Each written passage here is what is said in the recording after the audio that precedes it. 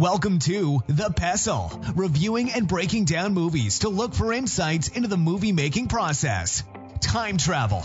How come people can travel through time but not teleport? The Earth is moving, so you have to, travel through time and relocate to a different part of the solar system. Anyway, it's a whole thing. Let's dim the lights and start the show. Welcome, everybody, to The Pestle. Today's show is brought to you by Hamsterdam. Get your fix at Hamsterdam. I'm not even going to ask. I don't know where you get all this.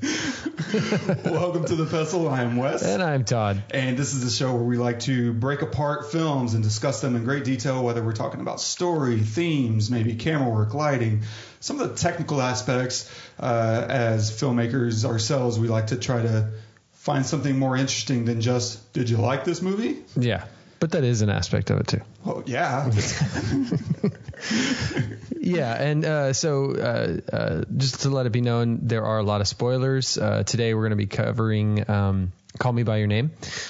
So there's, I'm sure probably if you've heard of it, you know what it's about. But so I don't know how much spoiler there could be in this. Yeah, but that's true. There could be if you want to form your own opinion about it. And we're going to give you our thoughts on a lot of aspects of the film.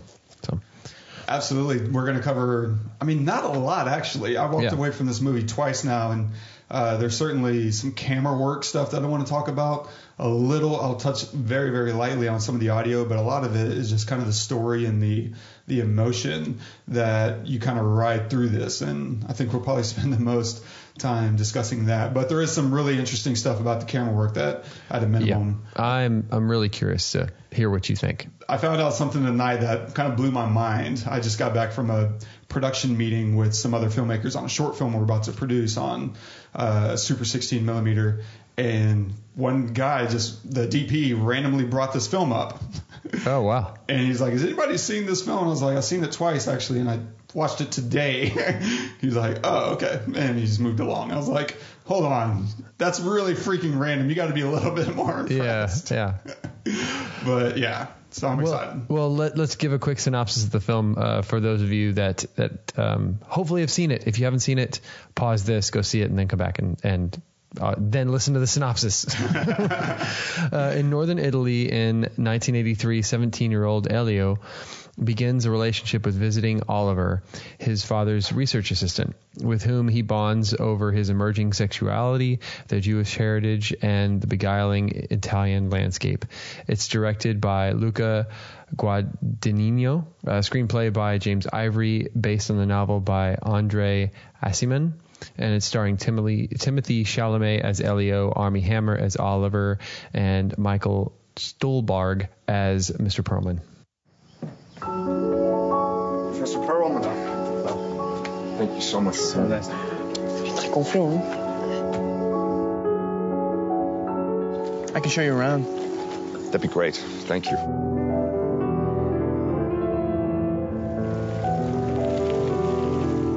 So what do you do around here? Read books, transcribe music, swim at the river, go out at night. Sounds fun. All right, later. Veramente è meglio di quello dell'anno scorso. Just watch. This is how we'll say goodbye to us when the time comes. Later.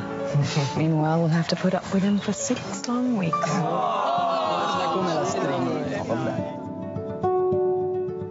Muscles are firm. Not a straight body in these statues. They're all curved. Sometimes impossibly curved, and so nonchalant, hence their ageless ambiguity, as if they're daring you to desire them. Oh, to see without my eyes, the first time that you give. Is there anything you don't know? Boundless by the time I cry. You only knew how little I know about the things that matter. Build your walls around. What things that matter? White noise, what an awful sound. You know what things. Rolling by road. You saying what I think you're saying? Feel my feet above the ground. Shouldn't have said anything. Just pretend you never did. Nature has cunning ways of finding our weakest spot. Blessed be the mystery of love. Call me by your name and I'll call you by mine.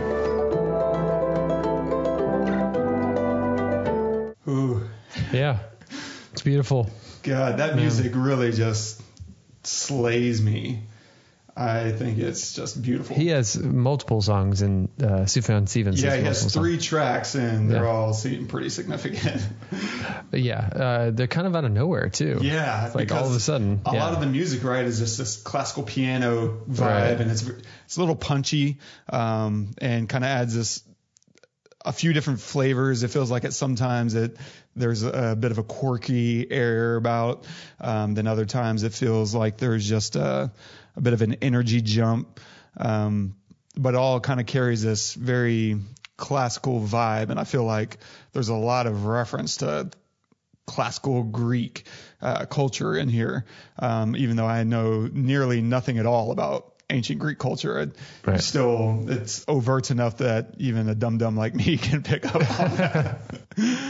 So after the film, you need a little bit of time to digest and kind of figure out, I guess, how you feel about it. Have you arrived at any kind of place? It's only been a few hours. It's only been a few hours. Okay. This one's really hard. It's really hard for me because, I mean, I know how you feel about it. Sure. And as much as that doesn't, color my opinion of it, it does, right? Like, somebody that you admire and respect in film thinks it's the best film of the year. And I just, I don't know how to put it into words. It's kind of, cause it's beautiful. It's beautiful and it's elegant. And I love that it's slow, and I love that it takes its time, and it's very focused on the nature and the surroundings and stuff.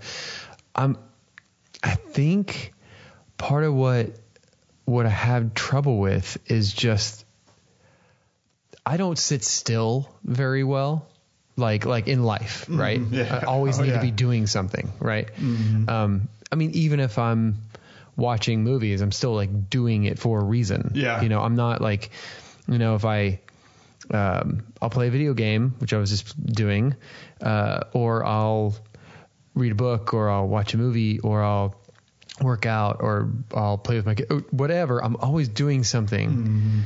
And they were just not like, or Timothy, his character, Elio, is just like so lethargic the whole time. They were just always laying out and stuff, and it was driving me crazy. And that's a personal thing. It has nothing to do with the film, but that aspect, I was like, another nap? Really? I mean, I guess if I lived in Italy and it was, and I was 17 and had no job, I'd probably be doing the same thing. No, I wouldn't be doing the same thing. I would find something to do. And so that was kind of bothering me. But I thought that his performance was amazing.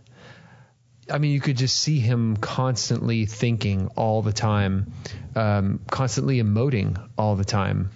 And it was exhausting. I mean, and I think they did that for a reason, obviously, because it was exhausting for him, having to go through, finding this thing out about himself. Maybe he knew it already, but having feelings for Oliver, and then not thinking Oliver had them, and then, the whole, now Oliver does have them, and then it's a big, huge deal, and they basically fall in love, and then he leaves. Like, that's a huge arc, right? Yeah. One that I feel like most of us have gone through in our lives. Sure, yeah. Maybe not in that exact way, but in a certain way. But to see it from the point of view of 1983 homosexual, being basically it's not okay, right? Yeah. Especially probably in Italy, where it's very Christian, very Catholic, but they're Jewish, or it's very religious. So yeah, it had to be really rough, and his acting was fantastic, and he really brought that to life, that character to life, and the shot at the end of him staring at the fire. There were a lot of really long shots, which I loved. I thought they were amazing, and just the performances were fantastic. I really don't have an answer. This is a long way to say I liked it. I enjoyed it. I probably couldn't watch it again. If I did, I would have to pay attention to something else other than the things that I've just mentioned. I'd have to find some other aspect. I did love his father's response at the end to him. That was probably the best part of the movie for me. I don't know if he got nominated for any Academy Awards, Michael Stuhlbarg. Yeah. But if not, he certainly deserved it. Yeah. That was, to me, an Academy-worthy performance. Just that, I mean, even if just for that scene. Yeah, exactly. Like that entirely. was. Hey, Robin Williams got it just for the park, bench scene. Oh, in Good yeah. Will Hunting. Right. Yeah, exactly. So. That was. I wanted to hear him I wanted him to have a little bit of a bigger role. I don't know. That scene really brought me in and was like, yes, this is wonderful. This is a wonderful thing. What I think makes that scene so much stronger too is the film is largely full of nuance. Almost nobody puts their finger on exactly what they're talking about. Yeah. It's all hints. Oh, yeah. And that's a part of the nature not only of like you said, being gay in the early 80s in a heavily Catholic country. Yeah. And also, by the way, love that they just say at the beginning, somewhere in northern Italy. Yeah. They don't give you town. It's like, you know what, whatever. It's just it all looks the same. Yeah. And yeah, so I think to a large extent you have to be subtle. And you have to say things kind of between the lines. You can't just be like, are you gay? Because that could go really, really wrong. And I'll talk about the scene in a little bit, but that scene where they finally both kind of come clean and there is still full of subtext. It's never what they say. Yeah, right. But it's just been this vibe that they've been carrying with one another that they're not sure, he's not sure, and then they finally just kind of hint around it, like, you know what I mean. And that was it. That was as much as he needed. It's like, crap, Yeah. Okay, here we go. But I think that's also part and parcel to being a teenager and discovering love. And there's that insecurity that you don't want to say, will you be my girlfriend? Or can we go out, on a date? Even today in the dating world, people don't really say, would you like to go on a date? They swipe right. Right, exactly. That's all you get. Yeah. And so I think you combine all those things and you have just probably a good, hour 50, 2 hours worth of subtlety and nuance, and we're indicating with one another, we're not going over the top. And then you finally have this scene where his father is really putting the finger on it. And even then, honestly, there's still a lot of indirectness about it. Right. Because what does he keep calling it? Your friendship. Your friendship, yeah. And he says maybe something more, but yeah, that's it. Yeah. That's as far as it goes. But he's still being very direct about the way he feels. Mm-hmm. And he's like, look, this is a very, very special thing. And maybe Elio and Oliver didn't necessarily talk about love, but it was still there in the air. And even just now saying that out loud, their names feel reflective of each other. Because Oliver, right, has all the letters of Elio, and they're kind of jumbled up, but it feels like they were one. Elio has fewer letters, maybe in a writing sense. That just means that he's younger. He hasn't developed as far as Oliver, right? And that stuff. You might say, oh, you're just throwing crap at the wall. But no. Writers really do think of that kind of stuff. Mm-hmm. I can name other films if we were going to dive into them, but there's a lot of other films that use names as a method of detailing more depth to the story and to the characters themselves. Yeah. And so I think that makes a lot of sense. And that scene with his dad, he's just putting it out there in such a way that it also kind of makes this hereditary argument for homosexuality, because his father clearly throughout the film, right, he had this kind of effeminate air about him, and he was just super sweet, but he was also married, and you don't think too much about it. He's like, oh, that's just the way he is, because that's frankly how some people are. Right. And so that's the part of humanity. You can never judge anything, because if you also judge our two main characters, Ellie and Oliver, there's not a single effeminate thing about either one of them. Right. And they love reading, they love literature, they love sports, they love all these things. And so at no point, I mean, other than the father, nobody else really figured out what was going on, because they're not carrying themselves in this kind of stereotypical cliche way that didn't define them. That's just not who they were. And I've known plenty of homosexual guys in my life that don't carry themselves in any particular way. So don't let, these Hollywoodized versions of gay culture like make you think you know somebody just because of the way it's been presented in the media. There's so much more depth than that. And just seeing his father discuss that, he got close. Yeah. But it wasn't what they had. So why was this your favorite movie of the year? Was it performances, the writing, what? Yeah, I would say all of that. It was, I think for me it ended with a hammer, because it's an army hammer. I had to. Well I'm sorry. I didn't see it coming. I had to. Yeah, maybe. He definitely. Well, sorry, that totally just threw you off. Yes. Do not cut that. I'll keep it in. All right. And so, for a lot of reasons, I think for one, and it's funny because the last 2 years, my two favorite films have been around homosexuality. And I think it's because it's still something that's finally gaining mainstream acceptance, that in a very, hear me out, this is a very loose connection, but similar in the way that, a war might be fresh, like World War II just happened. So let's kind of explore all the things that happened in the war. We're still being homosexual is now gaining so much cultural acceptance that there's so much rich content to explore. There's so much heartbreak and there's so much loneliness that's out there that was experienced during those times and those ages. And this is especially interesting to compare, like, if you want to have a beer sometime and just talk about Moonlight and Call Me By Your Name, it's really interesting. You're comparing two different cultures and two different experiences. And in this film specifically, there's still a lot to relate to, no matter where you are on the spectrum, because like you kind of said, we've all experienced, heartbreak and love. And in this case, it's a summer love, right? That just happens. It feels like it happens in eternity, but their love really unfolded probably in like the last week. Right. And that week for them will last the rest of their lives. Yeah. Yeah. Kills me. Yeah. And then you have just all this space. I really love spending time with these characters. And for me, there is a lot of nostalgia. Yeah. Because I would spend these summers at my on my biological father's side. My grandparents have this Shriners camp. And I would spend several summers there growing up, and like from the time I was probably like 11 or 12 until, I don't know, it was like 15 or so, maybe 16.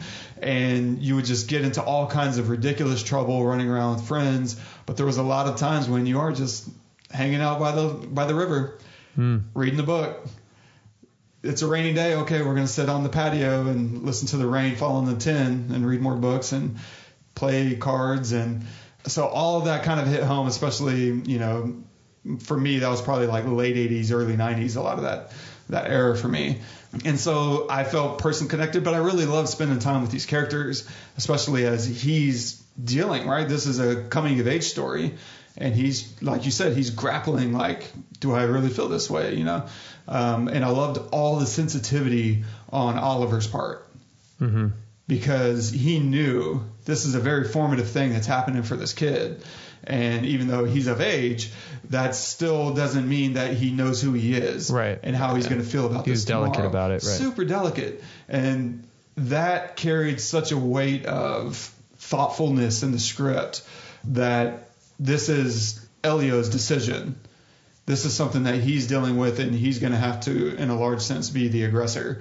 And Yeah, I just thought it was so thoughtfully written, wonderfully shot, even though this isn't something that you would look at and say, oh, yeah, this is just a gorgeous movie. It's gorgeous, and I'll talk about the camera work in a little bit, but in all of its subtlety, because it gives you, like you said, there's so many long takes. You give these actors so much room to perform, make mistakes. That's the beautiful thing about long takes like this. For one, there's minimal risk for the first AC, the guy who's pulling all the focus. The camera blocking is largely pretty simple, and I feel like they just gave these guys so much room. They just said, do whatever feels right. Let's block it loosely, but still feel free to explore the space. And there's times that the camera just kind of jumps, like, oh, I didn't see that coming. Like when he picks up the whiskey glass. Yeah, the whiskey glass. Yeah. Yeah, I was like, that felt impromptu, right? When the father leans forward at the end and when he's talking to Timothy and picks up his whiskey glass, it was like the camera just was like, oh, let me get that, and then went back. Yeah. And that's sharp. Like, you got to be on your toes. Yeah. And so hats off to the filmmakers, but it also felt like they were, in the edit, they were more concerned with, let's get the performances. Let's not worry about whether or not we nailed the take. You know, camera-wise. You mean? Yeah, camera-wise, all the technical stuff. Because I know filmmakers who are more concerned with that. Like, if it's not technical quality, it's not a usable take. And for me, I'm really the opposite. I'm like, this is where the performance is. That's really what I care about. So, well, you want to get to the camera work? Yeah, let's touch on. Okay, yeah. I have a question about it. There were a lot of shots that were out of focus for a long time. Why? Particularly towards the end. Yeah, exactly. And I think what they were going for there is they're living out of bounds. Their life is out of bounds of society. It's out of focus. The focal distance, right, it was somewhere where they were not. And so it's kind of a metaphor for where they are in society and in their lives, because it's kind of a timeout for them too, especially for Oliver. For Elio, like, he wants it to last forever, but he's a smart kid. He knows this is temporary. He's got to leave at some point. And I don't know what happens after that. That's out of our hands. And there's this beautiful moment right before they leave. I forget what that city name is that they go on their little 2-day trip on. Yeah. But you see Oliver sitting up in bed and he's out of focus. Right. Yeah. And then it slowly racks. And that's kind of the dawning of the realization that we're drifting back into reality now.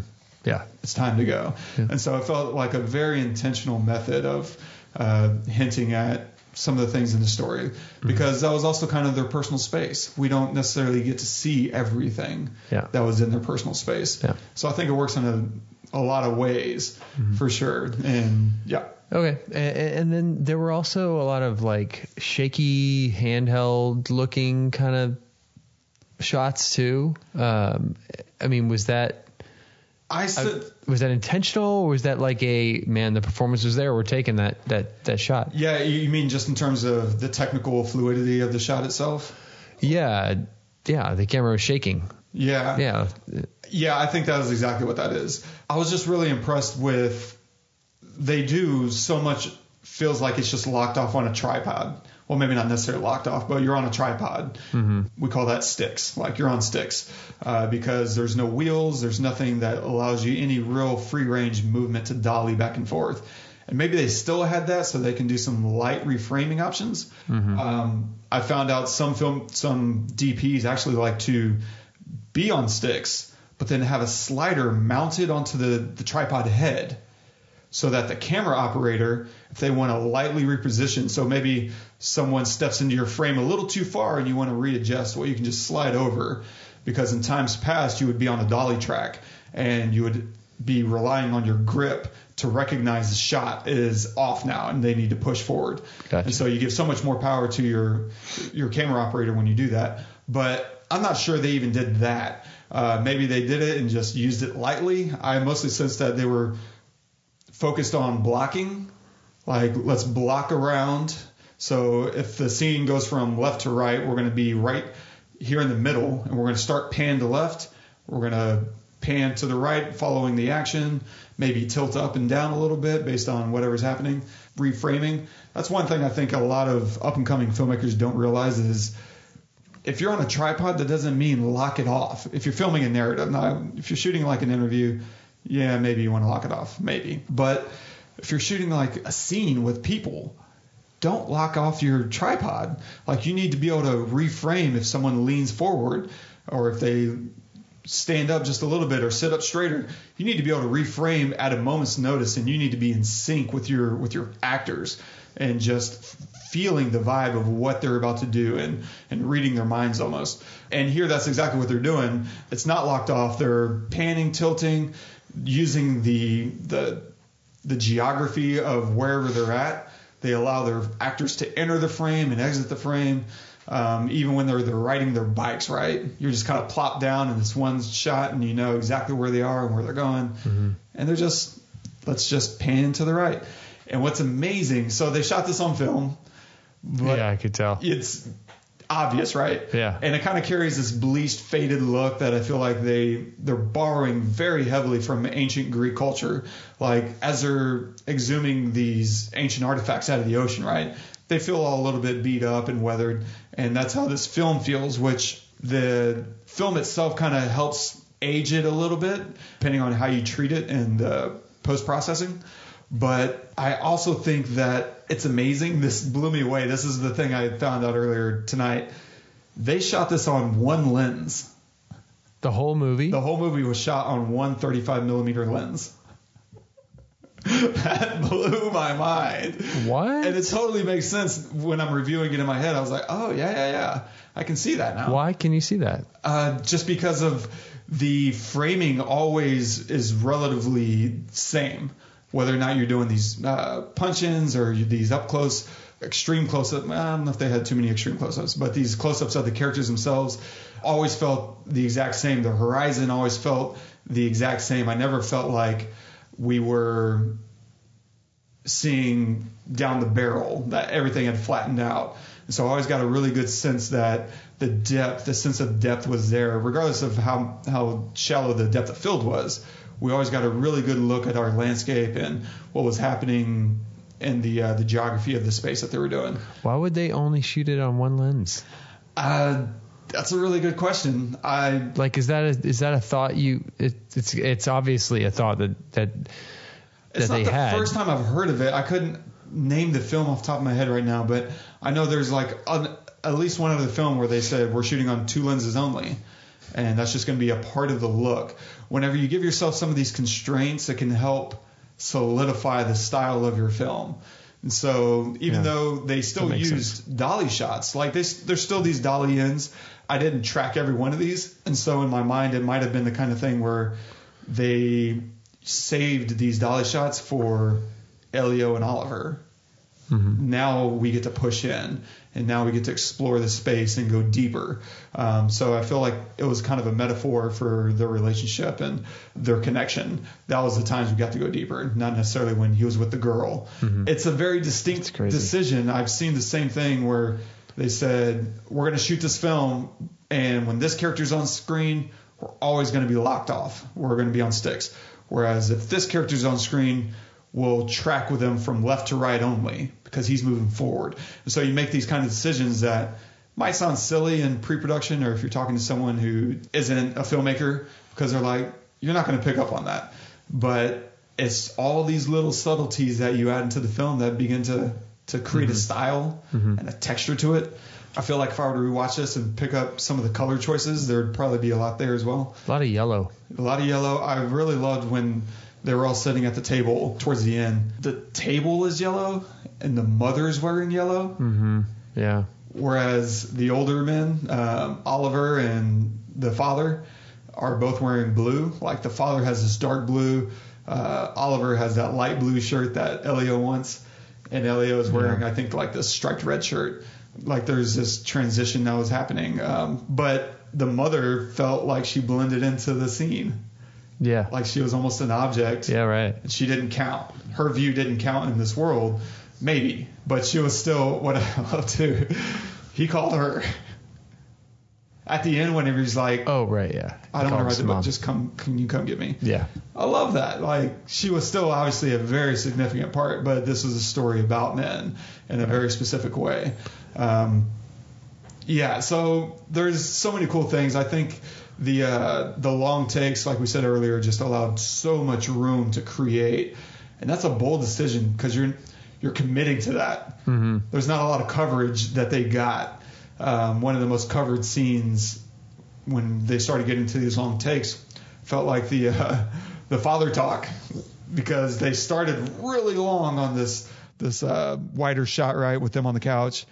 And then halfway through that scene, you lightly start to dolly in, very lightly. Right. And then whenever he gets to his big point, we cut to the coverage, the closer. Yeah. And my favorite long shot is when they are on the bikes, when they come to the store. Basically, when Elio comes out to Oliver. That whole shot, I think we were like halfway through before I realized, oh, this is still the same shot as when they pulled up on the bikes. And then there was a whole nother half to it. I was like, wow, what an awesome performance by both of them in that scene. What's amazing about that scene, maybe that's overhyping it, but what I loved about that scene is because you're right. They do stay with him that whole time. And right about the time, well, at exactly the time, whenever he's making that call out, when he's saying, I wanted you to know. Why did you tell me this? I wanted you to know that confession scene. They break the 180-degree rule, which the 180-degree rule is effectively whenever you're drawing a line that you're not going to allow your camera to cross, so that you kind of keep the geography very familiar for the audience, so you don't lose track of who's where and where are they in relation to each other. And that way it makes everything a little bit easier in the mind of the viewer. But if you want to emphasize something, then you break that rule to say that something is changing. We're taking a new view of what's happening. But what I like about it especially is they lightly established the line, the 180 line, and they lightly break it. It's not a heavy breakage, because in that scene we're only lightly getting into that territory. Because what does he say not long after that? Just leave it. Forget it. We ever even had this conversation. Yeah. Because Oliver isn't really ready to go there. Because he's got self-restraint, which they established in his character early on with the egg. Mm-hmm. He's like, I know myself. If I do this, it's going to lead to this and this. And so he takes that same self-restraint, with Elio. And I think it's reflected in how they break that 180-degree line. And it's also probably because they're using that lens, they're farther away. Mm-hmm. It's not like like the shot at the end of where they cut of the father, where they punch in. Uh-huh. Breaking the rule on something that close is different than breaking that rule in this scene that we're talking about, because they're farther away. You can see their whole bodies. Yeah, it's a full body shot, so it's not like you need more reference. You have all the reference, so they can cross, and it's not as big of a, like you said, as big of a breakage, maybe. Yeah, and I mean, they still had as much track as they want because they were dollying around on that, and they could have went further if they wanted to. Yeah, but it's like we just want to dip our toes. Yeah, we're just testing the water. It was amazing. I loved all of those. All of those. It felt very personal. The style-wise, it felt like a very personally established style. And, I love restraint. Anytime a filmmaker says, here's the rules, we're going to follow them until we can't.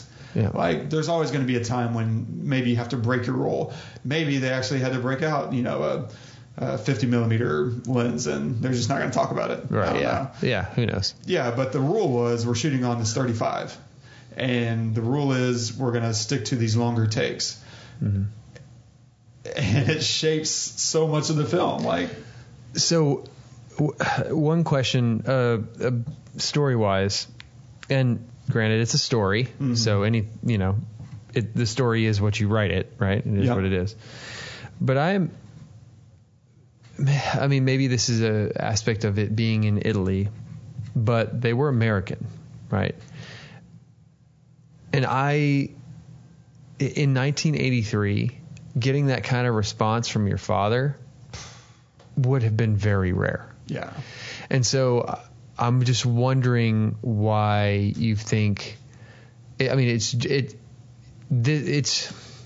okay. This is kind of a dumb question because it's the story. That's just what it is. The story was written where the father is accepting. Story logic. But yeah, story. Okay, thank you. So story logic would say that shit did not happen very often, if ever. I'm sure it did, but very rarely. So I think this is also why the Greek art played such a significant role.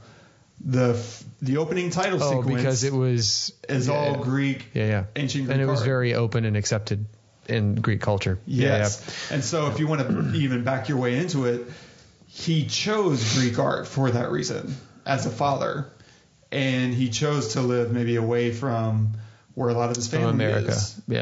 And so that he could create a culture for his son to grow up to be whoever he wanted to be. Mm-hmm. And so he created this really massive safe space. How beautiful was it to watch them lay down together and have the mother read a book? Oh, yeah. Oh, man. That was, That was magical. I loved really spending time with all of these people. Yeah. And everyone deserved love in this film, whether it was the women, even the not girlfriend? So smart one. Well, she was smart. She was just hard-headed. Oh, you mean the Oliver's girl? Yeah. Kiara or whatever her name is. Yeah, right. She is amazing, but she was having a hard time catching a hint. Right. But yeah, so on that point, I think those are a lot of the reasons that the father chose, his profession, but also loved the insistence on using, Greek art and Greek culture as a touchstone. I wouldn't be surprised, and a lot of cinematographers do this, if they referenced a lot of this look and style and the lighting based on Greek art. Like, it wouldn't surprise me if they were looking at some of the main Greek art references and said, this 35 milliliter lens best references this artwork. Like, I feel like if they were to shoot this painting with a lens, it would have been this lens. Mm-hmm. That may have very well played a huge influence. And seriously would not be surprised, because so much, old paintings have such strong references to lighting styles. And so you can go look at a Rembrandt and say that, he's very accustomed to painting his subjects with this very specific lighting choice. Or you look at a Vermeer and say he's got hyper-realistic lighting, which if you've never seen Tim's Vermeer, go watch that. I think that has a very informative look at Vermeer's lighting decisions. But yeah, so Greek culture played such a strong influence, and I wish I just knew more about it to really appreciate all the ways that they were referencing and drawing it into this film, for sure. The last little 2 bits that I have on camera work and stuff is there's this really cool shot that when Oliver and Elio leave for their vacation, I love that shot of he gets on the bus starts to take off, but Oliver's moving. So we have a tracking shot. Oh, yeah, right. Where the camera never moves. That's so cool. And so in the foreground, you have kind of the parents who are stationary, and then you have Oliver who's running, but the only thing that's really moving is the bus. Yeah. And that's such an inventive tracking shot that I think, I kind of tip my hat to those guys. That's awesome. I liked that shot. Really clever. Mm-hmm. The other thing that I thought was cool was the very first time Sufjan Stevens plays, his first song that comes on, you start getting these light leaks, and you'll see this in a lot of, I feel like if I'm watching a video online and someone uses light leaks, which is these colors and these flaring colors that are just popping around on the video. And what that is it comes from, if you're shooting on film, you need to have complete darkness, or else you're going to expose your film improperly, right? And you're going to ruin your film. Well, sometimes the gate has a little leak in it where light can escape in. Maybe you press the lens at an awkward angle, and it's just not a very secure gate, and a little light gets in. Well, that creates these weird little banding flecks of light, and that can be a specific style. Like in this case, that's exactly what they do. They wanted to kind of create this emotion that he doesn't know what he is, and there's something that's kind of getting into him. And so it's a very metaphoric use of light leaks here. And it bothers me a little bit when I see filmmakers use them for these humdrum videos, because I feel like 9 times out of 10, if I see someone using light leaks, it's to cover up their lack of creative agency. And it's like a shortcut to art. Gotcha. It's artsy. Yeah. You know, and that just kind of rubs me. I'm like, how about, go try to create something? But this is legit. This is the way. Legit. The way you use it. Yeah, it felt very specific and kind of risky too, because you have a guy giving you performance, and I don't know how they did it. I would be willing to bet the farm that they didn't do this in post. This isn't a post effect.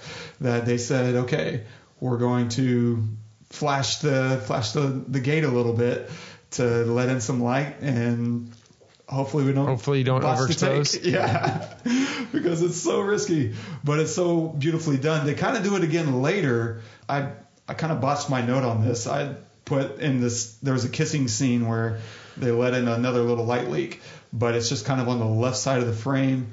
And it's interesting too, because in that first light leak, you see some of the actual frame of the film running by. And so they did some really risky. I missed that. Yeah, it was super fast, but I was like, oh, I missed it my first time. Yeah, so I feel like they used it twice. The second time much more lightly, almost like, there's an impression being made and this solidifying, because we don't really know where Elio goes from here. Yeah. He's hearing maybe the love of his life, or maybe just his first love, getting engaged and choosing a completely different lifestyle. And maybe that's who he is too. Like, I think bisexuality has a really big stigma, maybe more than homosexuality at this point. Yeah. Because you kind of have your groups, and I've heard women say, I've broken up with dudes because I found out that they were bisexual. And it's like, what does that matter? They're with you. But there's still just very strong, intense feelings around that. Yep. And so maybe they're all, bisexual, and you love who you love, and if society was better, maybe they would have chosen this love. But they go on with their lives at the end of the day. Yeah. Wow. Yeah. I missed those light leaks. I didn't see them. There's so much emotion that's just hitting you over the head.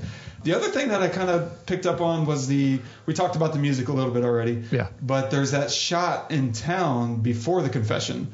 The first time where they go hang out in town, they're kind of talking, and you have these cars running around. That felt like they were just mixing it live. Like, I didn't sense that this is ADR'd. And the cars going by. Yeah. They were really loud. Super loud. Yeah. Like, if I was going to mix that, I wouldn't have mixed it that loud. No. Right. And so it felt like they were just very committed to, we're getting the best performance that we can.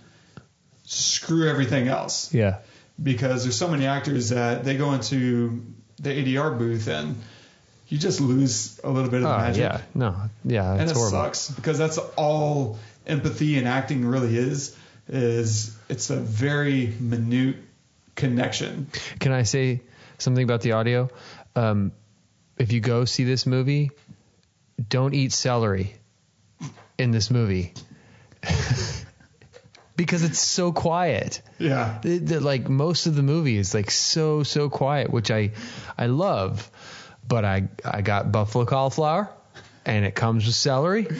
You start missing dialogue. I had to wait for some kind of sound so I could bite into the thing, because otherwise I'm like looking around, everybody looking at me because I'm the only one crunching in the theater.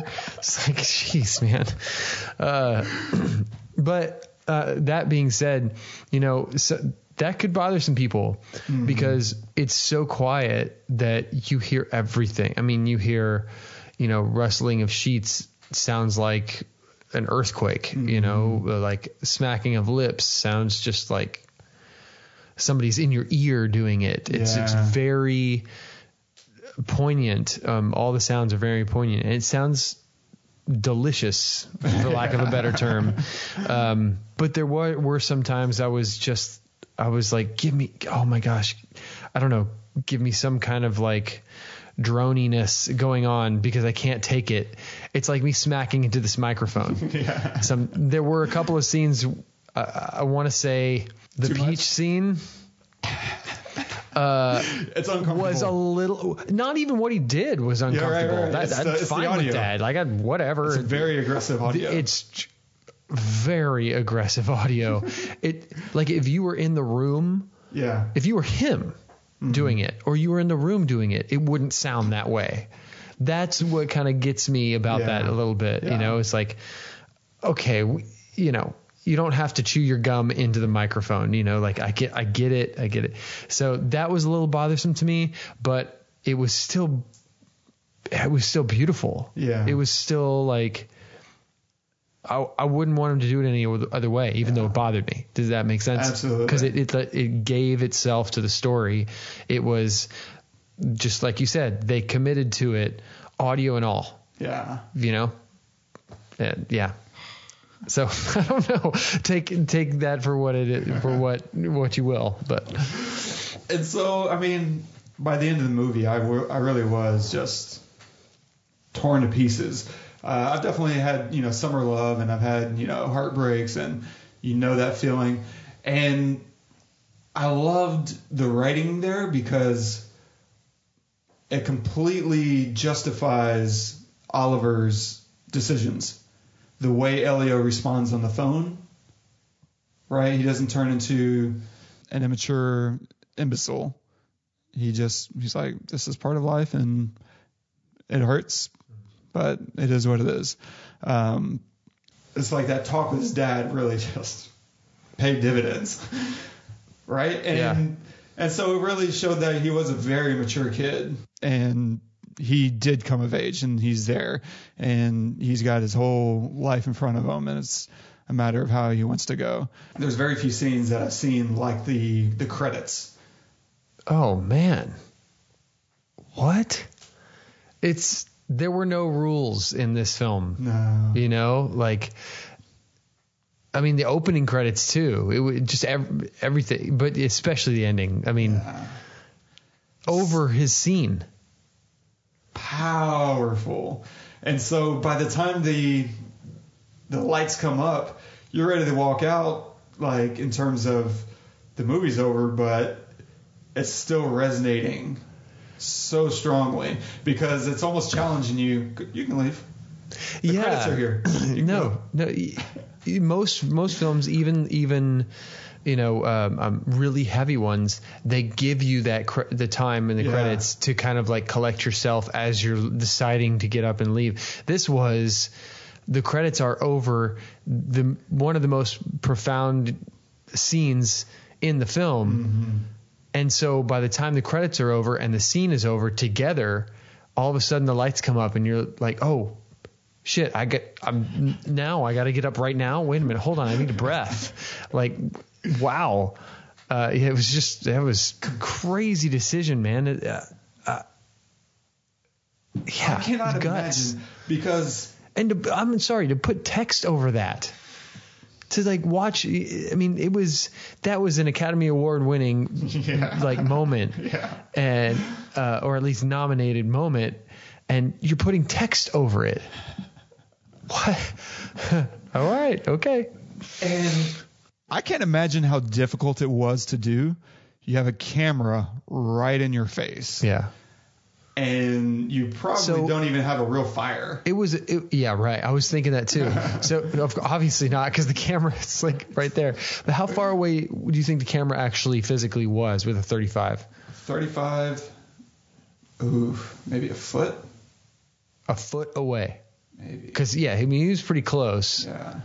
I'm trying to think of my 35. So is a 35 kind of like what your eye would normally be?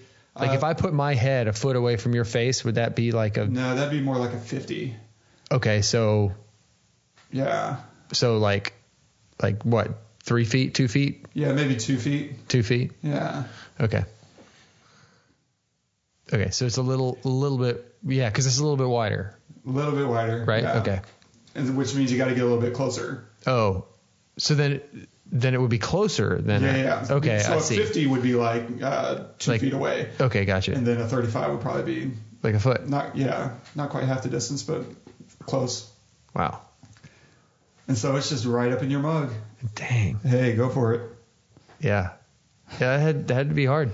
I mean, I don't know. You got to be in the moment, man. That's one of those things where not just be in it, but stay in it. To stay in it for several minutes, and then to ride that wave the way he did, and then to time it with the dialogue where his mom calls to him. Yeah.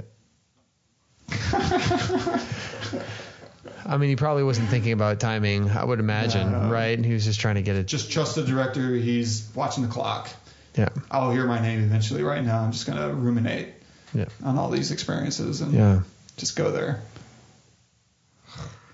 This movie really did a number because I'm really glad I got to see it the first time by myself because like you walking out, like I know I was not going to talk until you talked. I was like, just give him space, but also know that it to a point probably starts to feel weird to not talk when you're with, your buddy and you're trying to Did you like deal with all this stuff. Yeah, right. But for me, like I got to sit there in the credits for longer. And then I got up and walked to my car by myself and turned off all the music and just sat in that for the next, 45 minutes or so. Just kind of went home, found all those music tracks and played some Sufjan Stevens and cried. And man, I wanted to. By that point it was over. But I definitely cried in the theater. But more than anything, it was like I'm trying to not completely have a breakdown. Oh yeah. Because it's just so strong. The last 15, 20 minutes is just really, really impactful and just kind of taking you through all these emotions as you're empathizing and also connecting your own life experiences. Yeah.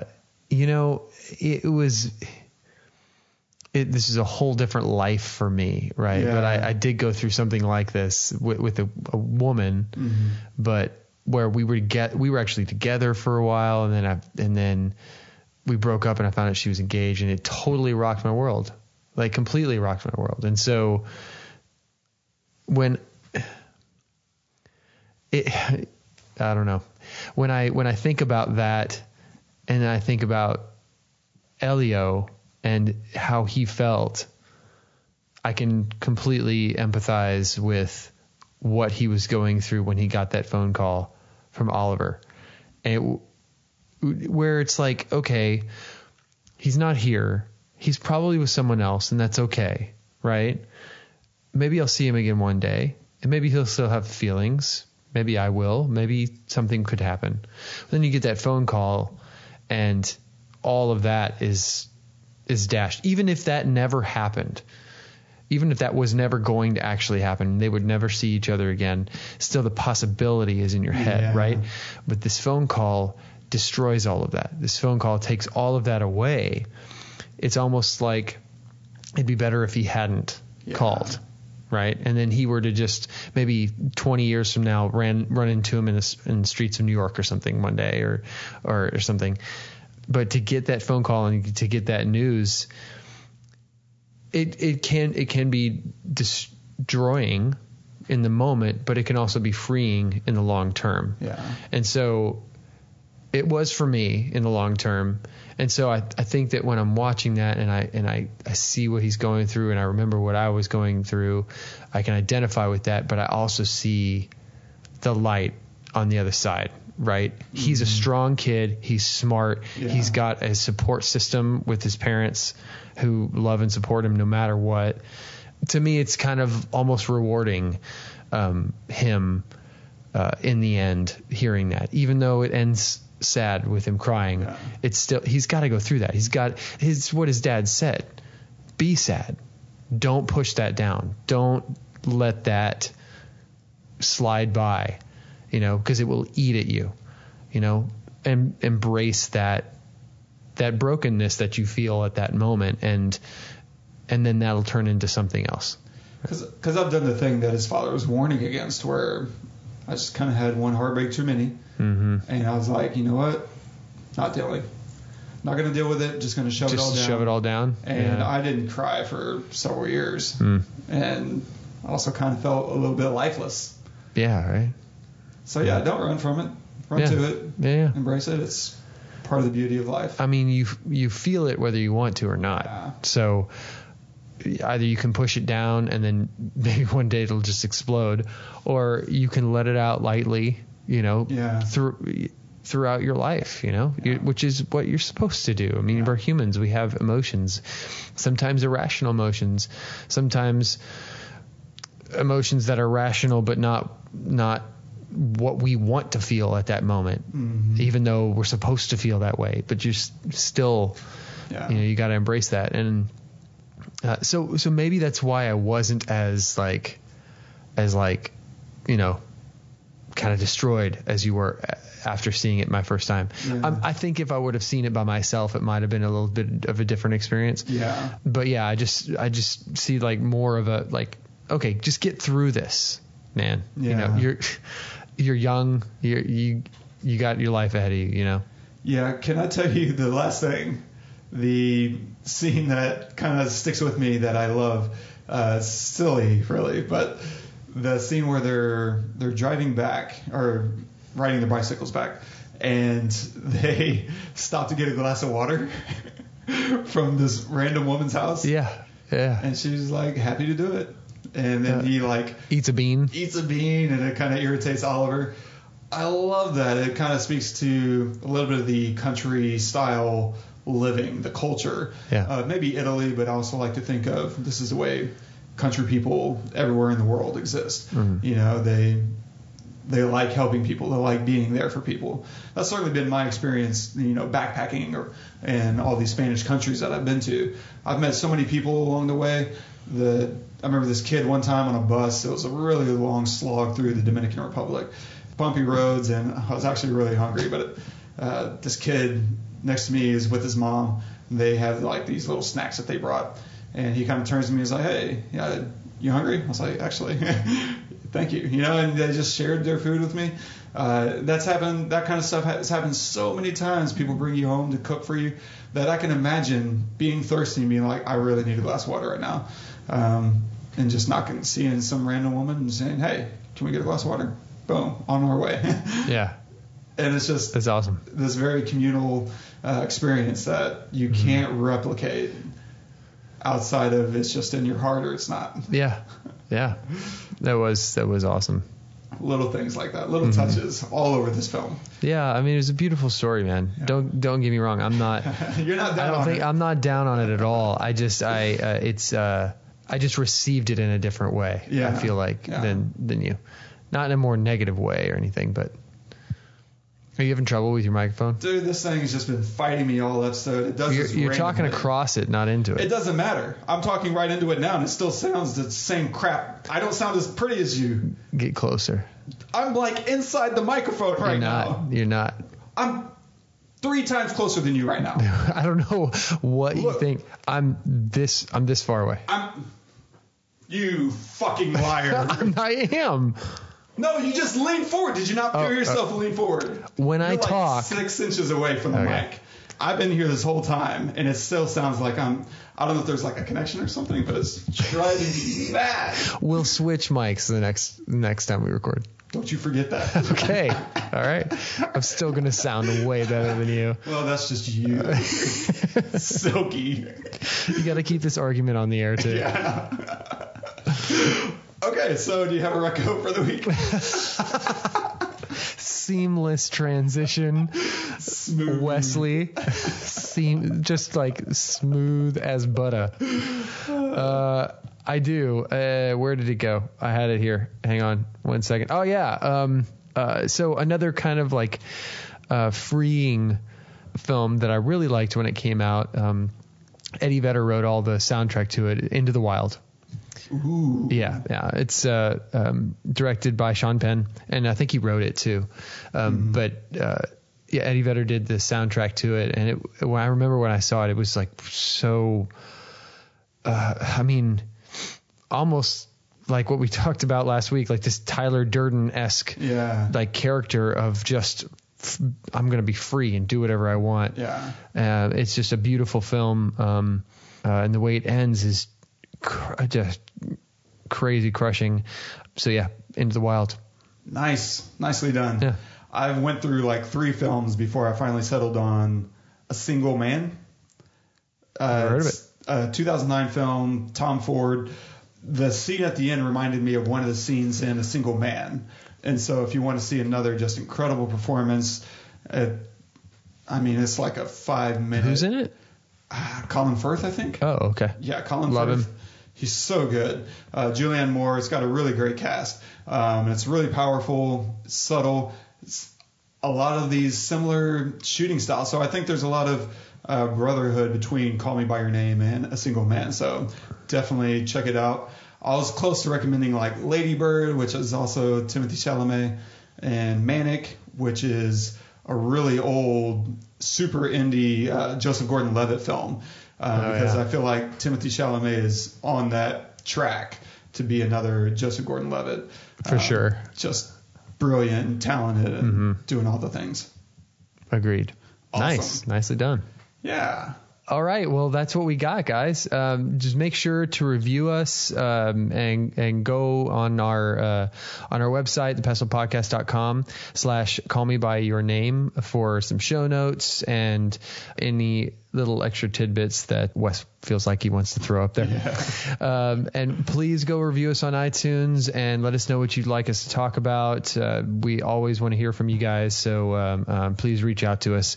We do this and we talk to each other, but we're really talking to you too. So absolutely. So make sure to let us know that you actually hear us. And so we're going to end with the quote of the day. Allen Ginsberg, go for it. Ooh. Yeah. Like Todd just said, this comes from Allen Ginsberg. Concentrate on what you want to say to yourself and your friends. Follow your inner moonlight. Don't hide the madness. You say what you want to say when you don't care who's listening.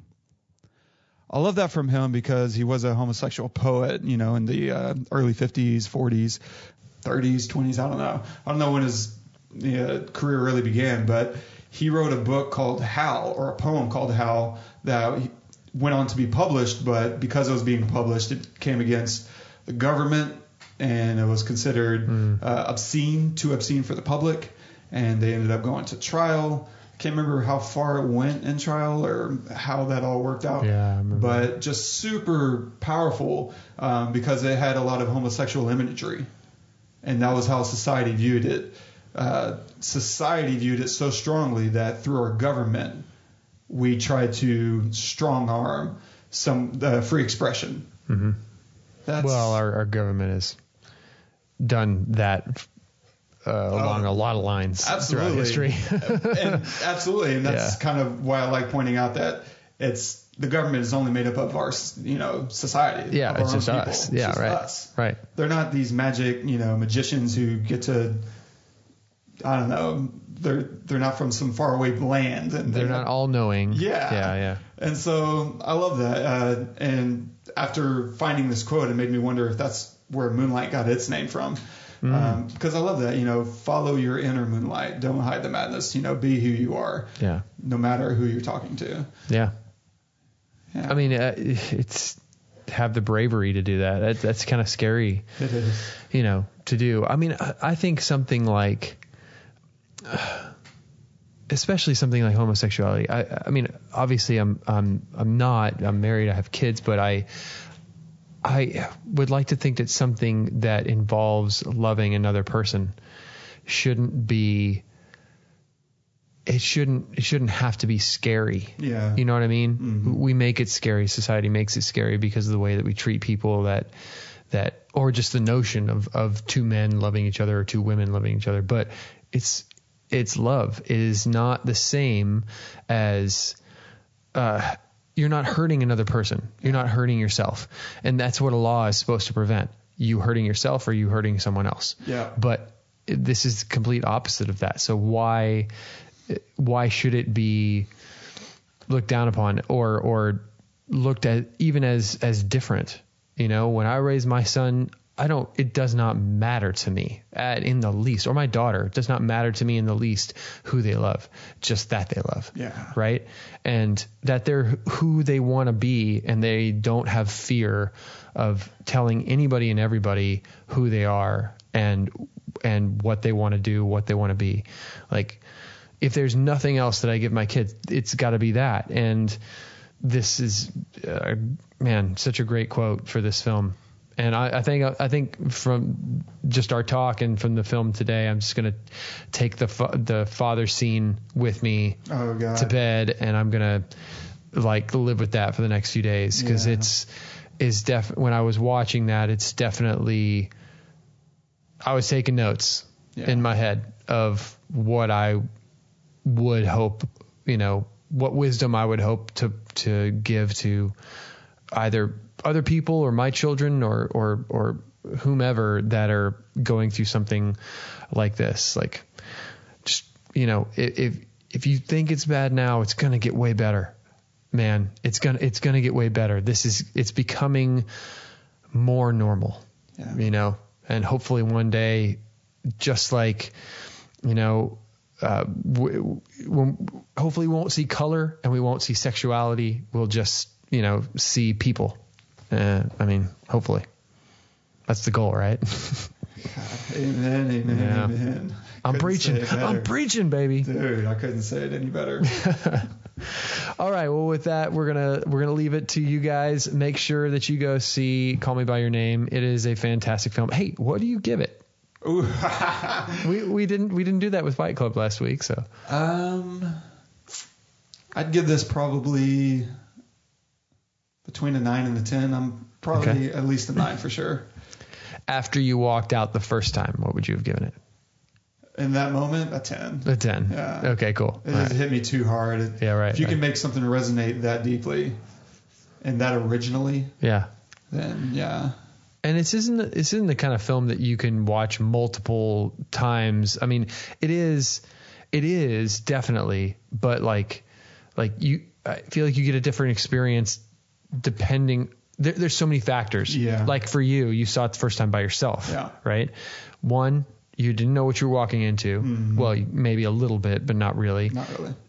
Two, now I'm sitting next to you. You've already seen it. It's in the middle of the day instead of at night. Mm-hmm. So there's a lot of different factors, and they all affect your absorption of this film. Totally. Which is amazing. That's is awesome. You go see a Transformers movie. It doesn't matter if it's 2:00 in the afternoon or midnight. Yeah. It sucks. Yeah. So, sorry. We're never done bashing them. So I think I would probably give it, if you would have asked me when I walked out of the film, I probably would have given it a 7. Mm-hmm. But now, after talking about it a little bit more, I'd probably give it an 8. Wow. Yeah. It's awesome. Yeah, it's really good. And I think if I would have seen it by myself, which I don't go see movies by myself really often. I don't have the luxury of doing that. But if I did, I probably would have maybe given it 8.5 or so. Mm. I would imagine. Yeah. Awesome. Thanks, man. This was good. Yeah, I'm glad we did it. Yeah, me too. And you're going out of town. Yeah, I'm gone for 2 weeks in Mexico. Oh, man. We need to do a pestle over the phone. Okay. You got to teach me how to do this mix minus thing, and we're going to do it. Yeah. It's pretty much already set up. I'll show you. Okay, great. So if the next episode sounds weird, you're welcome. Where are you going? Playa del Carmen. Nice. Just going to lay out and drink Mai Tais on the beach. Yeah, let's go with that imagery. Okay. For the next 2 weeks, that's all I'm doing. All you're doing. Yeah. You're gonna take like a lot of naps like this, like Elio. Read my books. Yeah. Wear really short shorts. Send me some pictures. Just like, I mean, where do they find those shorts? I mean, come on. I know it's 1983, but those are like 1980s basketball shorts. They don't leave much to the imagination.